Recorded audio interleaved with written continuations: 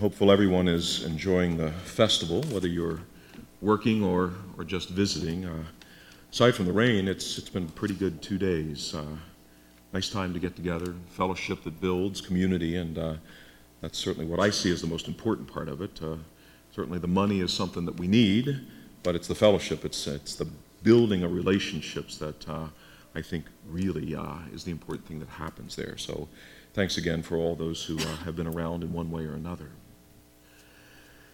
So a question that I'd like you to focus on this morning and perhaps during the week as well, what is the supreme value of our lives? What is the supreme value of our lives? Now, as I mentioned in my opening remarks, this is the third week in which we have read from the 13th chapter of the Gospel of Matthew.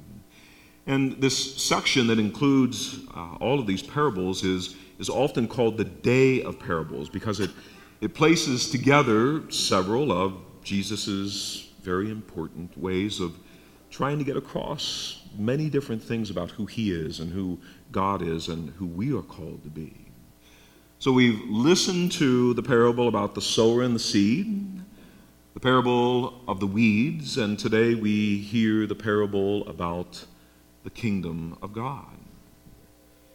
And at the end of this chapter where we find ourselves today, Matthew is positioning Jesus as if he were standing here looking straight into each and every one of our eyes and asking the question, have you understood all of this? And today we have to ask another question, have we? Have we understood what it is that Jesus is trying to teach us over these last few weeks? Matthew's community, the community to whom he wrote this gospel and for whom he wrote the gospel, was made up primarily of Christians of Jewish background. In other words, they were still practicing their Jewish faith while following Jesus. But slowly, Christians of Gentile origin were gaining numbers in the community. And so, confusion and questions, and the questions primarily about why were things not going quite as well as one would expect. And Matthew latched on to the parables of Jesus to answer questions about why some of the followers of Jesus were doing as he called and others were not. Why some followers were confused about his message. And that's the parable about the sower and the seed. And then the other is, how are we to live with those who do not fit in with our sense of values, the parable about the weeds and the wheat. And today, Matthew deals with the question of values and ultimately with the question of, what is the highest value? Again, what is the supreme value of our lives? Now, Mass began today with a prayer, as it always does, and I want to sort of reiterate part of it here. We prayed, O God, protector of those who hope in you, without whom nothing has firm foundation, nothing is holy. Do we understand when we pray, and certainly the presider voices this prayer, but it is our prayer together as we begin, do we understand what we are asking for? There is absolutely nothing of higher value in the world than the pursuit of the kingdom of God. This kingdom of God is the real wisdom of the world, the wisdom for which Solomon prayed. And is this wisdom, again, about the kingdom of God, is it seen in our lives as we live that? We hear the kingdom of heaven is like a net thrown into the sea, which collects fish of every kind. And that's the church. We are fish of every kind. We are saints and sinners gathered here. Some of us are people of great devotion, and some hardly ever make it to a devotion. We're the best of supporters of the mission of the church, and others begrudgingly, put in our dollar. Some are ripe soil for the Word of God, and some are just not at this point in their lives. We're called to patient tolerance with all those who fall behind.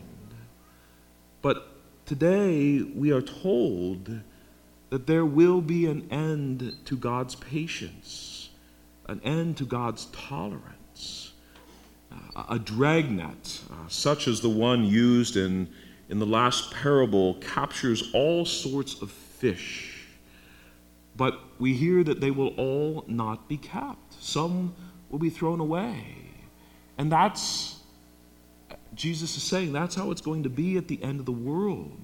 Some will wail and grind their teeth. And these are very much words to make us sit up and pay attention, take notice.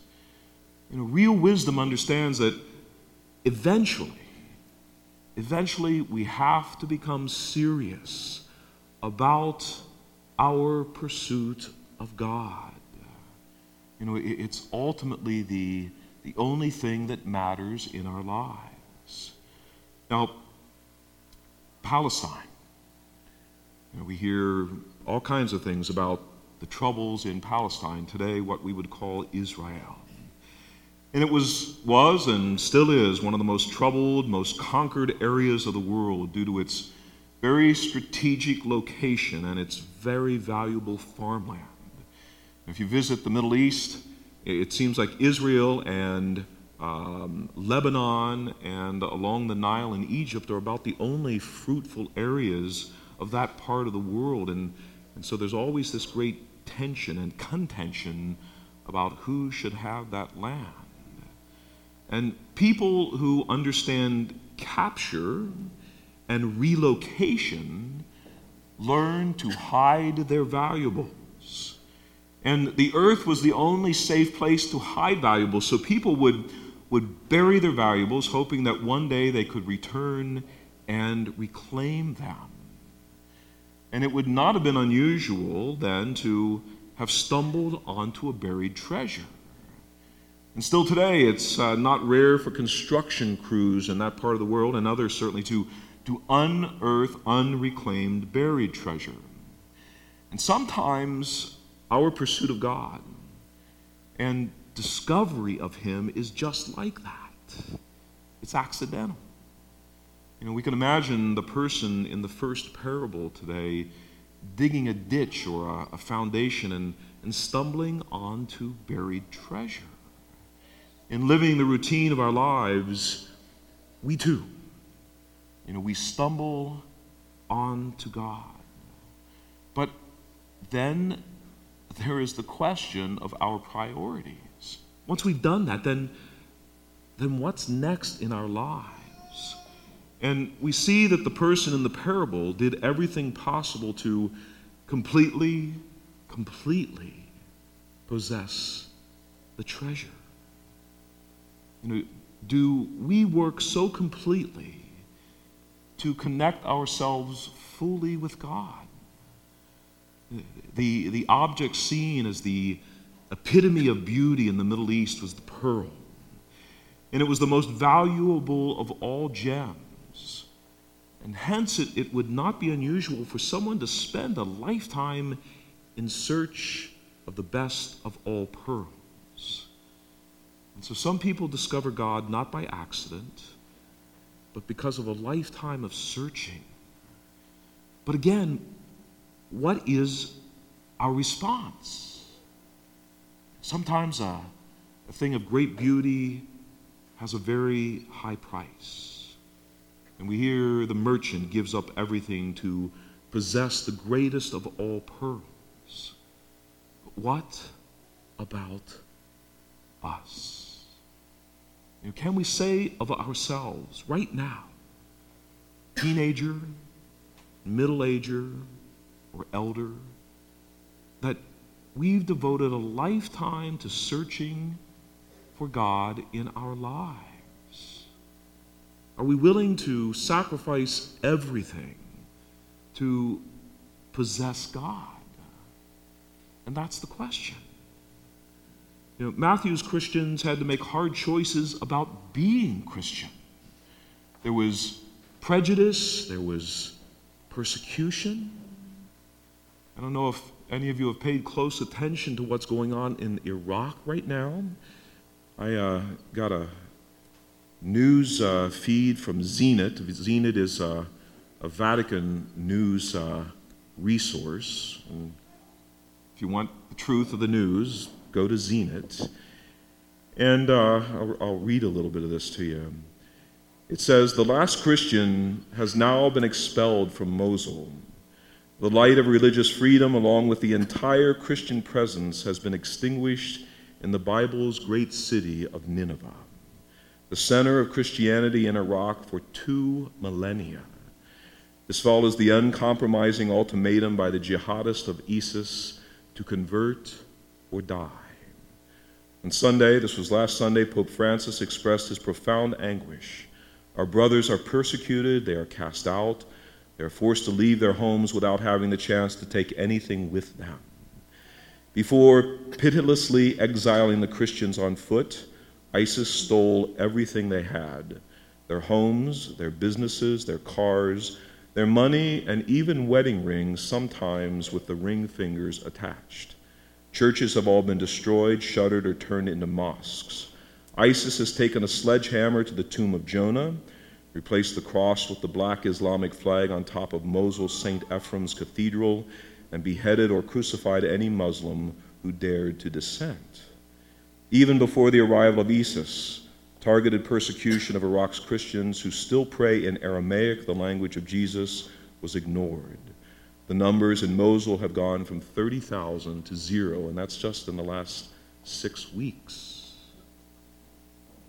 Christians still, and perhaps many of you have felt it as well, are faced with prejudice and persecution.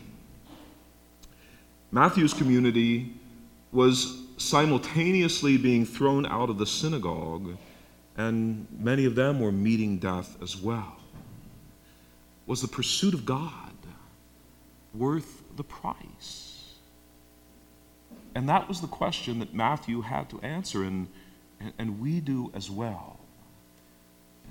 So far, we don't face this kind of persecution, though we are increasingly facing an age of intolerance of religious people, being Catholic or Presbyterian or Jewish or Hindu, whatever. How high a value do we put on our faith and our pursuit of God? Are we willing to sacrifice? And our decision will be very revealing of how wise we really are. And we know that throughout the Scriptures, everyone and every nation that abandoned or took for granted its relationship with God suffered terribly. Again, as Jesus asked, "Do you understand all these